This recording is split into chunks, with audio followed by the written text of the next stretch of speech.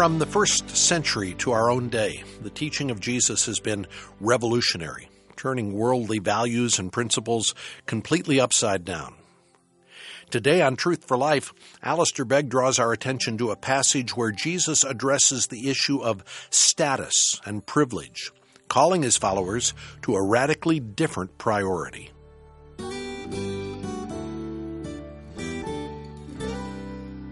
Mark chapter 10 and verse 32. They were on their way up to Jerusalem with Jesus leading the way, and the disciples were astonished while those who followed were afraid. Again, he took the 12 aside and told them what was going to happen to him. We are going up to Jerusalem, he said, and the Son of Man will be betrayed to the chief priests and teachers of the law. They will condemn him to death and will hand him over to the Gentiles, who will mock him and spit on him, flog him and kill him. 3 days later, he will rise. Then James and John, the sons of Zebedee, came to him. "Teacher," they said, "we want you to do for us whatever we ask." "What do you want me to do for you?" he asked. They replied, "Let one of us sit at your right and the other at your left in your glory." "You don't know what you're asking," Jesus said. "Can you drink the cup I drink or be baptized with the baptism I'm baptized with?" "We can," they answered. Jesus said to them, "You will drink the cup I drink and be baptized with the baptism I'm baptized with, but to sit at my right or left is not for me to grant. These places belong to those for whom they've been prepared." When the 10 heard about this, they became indignant with James and John. Jesus called them together and said, "You know that those who are regarded as rulers of the Gentiles lord it over them, and their high officials exercise authority over them. Not so with you. Instead, whoever wants to become great among you must be your servant, and whoever wants to be first must be slave of all. For even the Son of Man did not come to be served, but to serve, and to give his life as a ransom for many." Amen. One short sentence, 4 simple words found here in the passage we've just read underscore the fact that the followers of the Lord Jesus are to operate by principles and valuations that are vastly different from the world around them. Now you must look and find those 4 words. There are actually 2 sentences of just 4 words in the passage we read. I'm not going to turn it into a quiz. One of them is in verse 39, "We can," they answered, sentence. And the other one, which is the one that we have as our title for this morning, is the first sentence of verse 43, "Not so with you." Not so with you. Worldly ideas of status and privilege, Jesus' teaching, have no place in the alternative society, which is the kingdom of God. One of the great lies that exists almost in every generation is the idea that the more the people of God look like, sound like, act like, live like those who are not the people of God, the better able God's people then will be able to reach their generation. The New Testament doesn't bear that out, nor does church history bear it out. Instead, church history bears out what the New Testament teaches, namely that God's people are always at their most effective in an alien culture when both by their life and lifestyle they are so clearly countercultural. And not least of all when it comes to the issues of status and privilege. And what we discover in this passage is that the measure of an individual's greatness is not the number of servants in their house, but is the extent to which that individual is prepared to live in the service of others. And Jesus doesn't pull his punches. His language is radical. Look at verse 44. Whoever wants to be first must be slave of all. You want to have a position of significance, says Jesus, then let me tell you how to do it. Now, we might have imagined that the disciples would have got a hold of this instruction by this time, because after all, this is not the first occasion in which Jesus has given them this tutorial. And I want you just for a moment to turn back 2 pages in your Bible, probably 2, maybe 3, to chapter 8 and verse 29, which really provides for us the sort of pivotal point in the Gospel of Mark. Up until this declaration by Peter, Mark has been providing a portrait of Jesus of Nazareth. He's the one who calms the sea. He's the one who casts out demons. He's the one who heals the sick, and so on. He is the one who proclaims the good news of the kingdom of God and calls men and women to repent and to believe. And then at this moment along the journey, Jesus has asked his disciples what people in the community are saying about him, whether they're getting the idea of who he is. And of course, a variety of answers come back, and then Peter manages to hit it right. Jesus says, how about you folks? Who do you say that I am? And Peter answers in verse 29, you are the Christ, or you are the Messiah.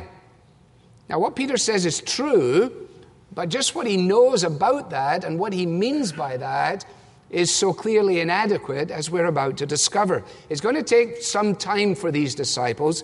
Indeed, after the resurrection, it will take until then for them to really get this picture. Because a Messiah king who would suffer and die was actually the last thing that they expected or that they wanted. And so it's no surprise that when Jesus then, verse 31 of chapter 8, began to teach them what it meant for him to be Messiah, that the response of Peter to that is to say, oh no, that's not what we're thinking about. And so Peter rebukes Jesus in verse 32 of chapter 8, and Jesus then gives instruction to his disciples concerning the nature of the values of the kingdom. And that's when he says, if anyone wants to come after me, he needs to take up his cross and follow me. Hence the significance of the rich young ruler having to lay down that which stood in the way, and so on. If you want to save your life, you'll lose it. If you seek to lose your life for my sake in the gospel, you will find it. So you have a prediction of the passion, you have the response of the disciples, you have the instruction of Jesus. The same thing happens again in chapter 9, and right around the same place in the chapter, verse 31 of chapter 9, Jesus is teaching his disciples again, and he predicts his passion. The Son of Man is going to be betrayed, and so on. That is then followed by an argument on the part of the disciples. You will notice if your Bible is open, Jesus asked them, what were you talking about on the way? They were embarrassed to point out that they were arguing about who was going to be the first, who was the greatest. So Jesus gives them this instruction concerning the values of the kingdom, and they completely ignore them. This matter of my passion, he says, is a necessity. The Son of Man must do this. It is an absolute certainty. And now once again in chapter 10, he returns to the same thing, and we have the third prediction of his passion. And as on previous occasions, what we've now come to expect, regretfully, is that the disciples do not make a very good job of it. First of all, and this is the only thing I wrote in my notes in terms of a heading, was verse 32, he told them what was going to happen to him. He told them what was going to happen to him. Now, there's nothing genius in that, is there? Because that's actually what verse 32 says. And he does so in the context of their heading up to Jerusalem. If you know your Bible at all, you know that the pilgrims always went up to Jerusalem. Now, this is the way up to Jerusalem. This is where the tribes, Psalm 122, this is where the tribes go up. Or earlier in the Psalms, who may ascend the hill of the Lord and who may stand in his holy place. The journey of pilgrimage was always a journey upward to Jerusalem. That was true not only on the ascent from the east, which was a climb, but it was true, if you like, philosophically, theologically, that the people of God were always going up when they went to Jerusalem. It was a routine journey for pilgrimage. going there for celebration, for festivals, and for worship. But Jesus now says this routine journey is not going to be a routine journey for me. And what he's telling his disciples is this, that he is going up to Jerusalem to worship by the offering of himself. He is the good shepherd leading his sheep, going up to Jerusalem where he is about to lay down his life for the sheep. And it is surely this approach of Jesus which accounts for the fact that in verse 32 we're told that the disciples were amazed, or as it is in the NIV, astonished, while those who followed were afraid. Now Luke, who is our detail man, helps us in this because he says of Jesus that he set out resolutely for Jerusalem. In other words, he didn't simply put Jerusalem into his GPS, but the way in which he set off for Jerusalem said something about himself, said something about his sense of anticipation. I must go, he says. It is a divine necessity. Chapter 9, I am definitely going. Chapter 10, as I go up to Jerusalem, the current that will run through you as you observe me stride in that direction will fill you with both amazement and with fear. And so it is that although the details differ between the various accounts, one thing remains true in each of them. And that is that although some have more detail than others, and none has more detail incidentally than chapter 10, each of them finishes with the phrase, and after 3 days, rise again. And after 3 days, rise again. That the disciples didn't fully get this is clear as we read on, but the fact is also clear that Jesus views the certainty of his mission, the necessity of his mission, not in terms of calamity, but in terms of triumph and in terms of victory. He has come to do the will of the Father. This is the significance of his life. All of the living of his life is, if you like, subsumed under the giving of his life. I just finished a fairly substantial book yesterday morning, I think it was, and when it finally got to the death of the two main characters, it's a non-fiction book, when it got to the death of the two main characters, it was over within about 3 or 4 pages. There had been some 300 pages before that, but when it finally came to the death, it was sort of over and done with. That's understandable. But when you read the Gospels and you reach the pivotal point here in the declaration of Christ's Messiahship, you discover just the reverse to be the case. And all of a sudden the material begins to slow down.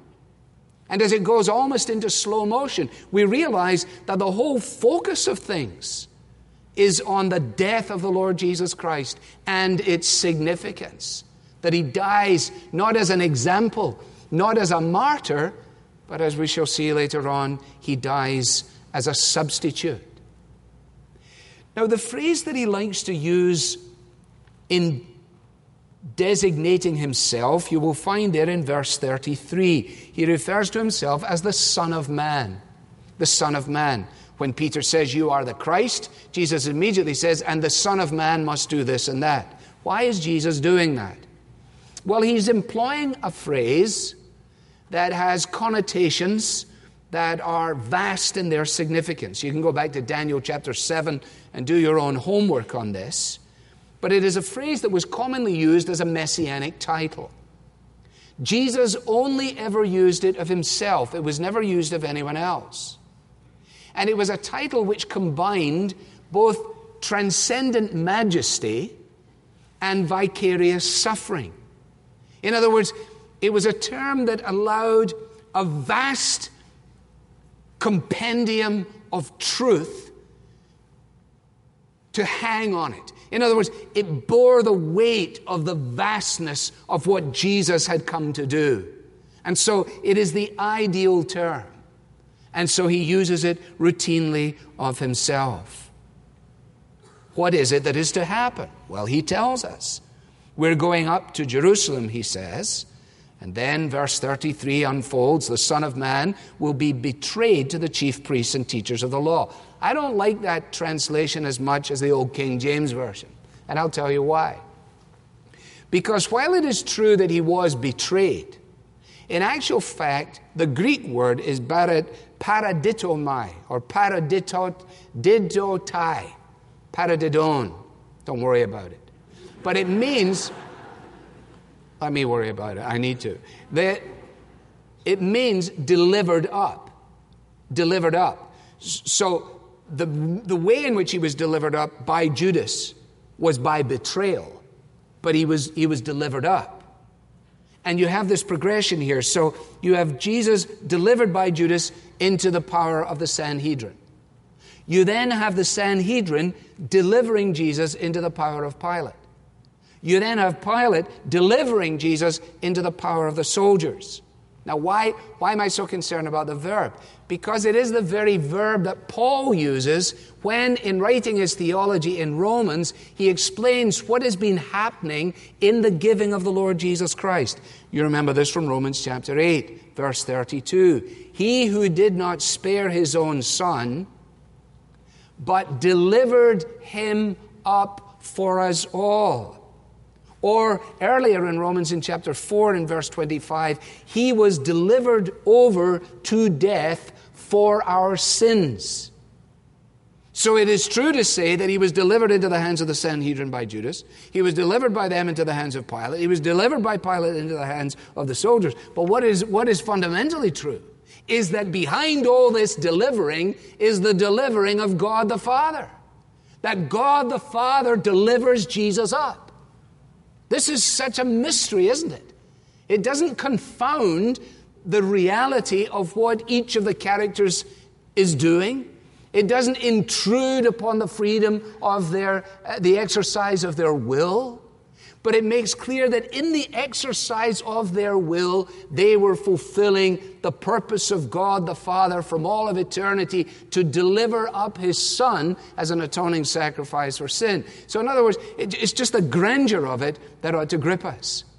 And it finally gripped Peter when he's preaching on the day of Pentecost, and the penny has finally dropped for those characters, and now they're beginning, as a result of the instruction of Jesus in those 40 days, clarifying for them and sending the Holy Spirit to fill them and so on. Now Peter is ready to preach. And this is what he says, "Men of Israel, listen to this." That's authority. "Jesus of Nazareth was a man accredited by God to you by miracles, wonders, and signs, which God did among you through him, as you yourselves know." In other words, I'm not telling you anything you don't know. You were around, you saw what he did. Now here we go. Verse 23. "This man was handed over to you by God's set purpose and foreknowledge. This man was delivered up according to the eternal plan and purpose of God. And you, with the help of wicked men, put him to death by nailing him to the cross. You are responsible for his death. God is responsible for his death. Who is responsible? Isaiah 53, "It pleased the Lord to bruise him, to crush him." How? Through the exercise of the human will. All of the jealousy, all of the hatred, all of the spite was real. And in the exercise of that, the very purpose of God is fulfilled because he was delivered up for our sakes. Wounded for me. Wounded for me. There on that cross, you were wounded for me. And gone my transgressions. And now I am free. All because Jesus was wounded for me. Now Now you would think that the response of the disciples would be to fall on their faces in the dirt. And whatever they've managed to grasp out of all of this would crush them and produce in them adoration and expectation. But the very reverse is the case. So we move from Jesus explaining what was going to happen to him to the disciples' concern with what he might do for them. First, Jesus explains what's going to happen to him. Now the disciples express their concern as to what he might do for them. That's the second main heading, verse 35. Then James and John, the sons of Zebedee, also known as the sons of thunder, came to him. And they sequester Jesus and they say, "Teacher, we want you to do for us whatever we ask." Well, Jesus says, "What is it that you have in mind?" Verse 36. They reply, verse 37, "We'd like to have the best seats in the house when you come into your glory." One of the other gospel writers tells us that their mother was leading the charge.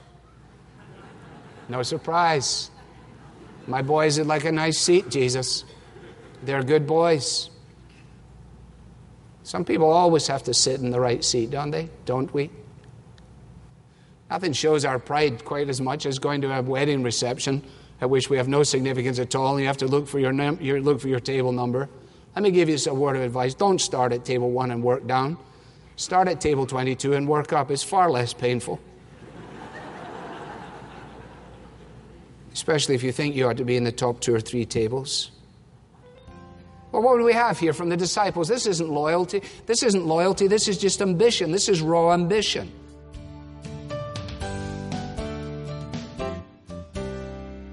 Not so with you. That's the title of our message today on Truth for Life. Alistair will continue this study tomorrow, so be sure to join us. In the meantime, if you haven't connected with Truth for Life on Facebook and Instagram, today's a great day for you to do that. On Facebook, you'll receive links to the program each day. That way you can easily share your favorite messages with friends and family. Simply search Truth for Life with Alistair Begg, and then hit the like button. On Instagram, you'll enjoy thought-provoking quotes from Alistair, things that will help you reflect on God's Word every day. Search Alistair Begg, Truth for Life, and click follow. We consider it a privilege to serve as a source of clear, relevant Bible teaching for people all around the world. None of this would be possible if it weren't for support we receive from listeners like you. And when you donate today, we want to say thank you for your support by sending you a book by Alistair's friend Gary Millar. It's a book titled Need to Know. The Bible gives us all the instructions we need to live God-honoring lives. But what does that look like practically? How do we navigate our daily routine? What does following Christ look like today with all of the changing technology and the trends in our culture? Gary Millar explains that it begins with knowing the God of creation and having a personal, intimate relationship with Him, and it involves living joyfully under His will and authority. The book Need to Know takes us step by step through a refresher course on living each day for Jesus. It's a perfect touch point for those of us well into the journey, and a wonderful primer for those of us new to living out the gospel. Request your copy of Need to Know today when you donate, or when you make your first monthly gift as a Truth Partner. Go to truthforlife.org/donate or call 888-588-7884. I'm Bob Lepine. Tomorrow we'll continue this message about the dangers of pride and the biblical call to humility. Be sure to join us Friday. This daily program features the Bible teaching of Alistair Begg, and it's furnished by Truth for Life, where the learning is for living.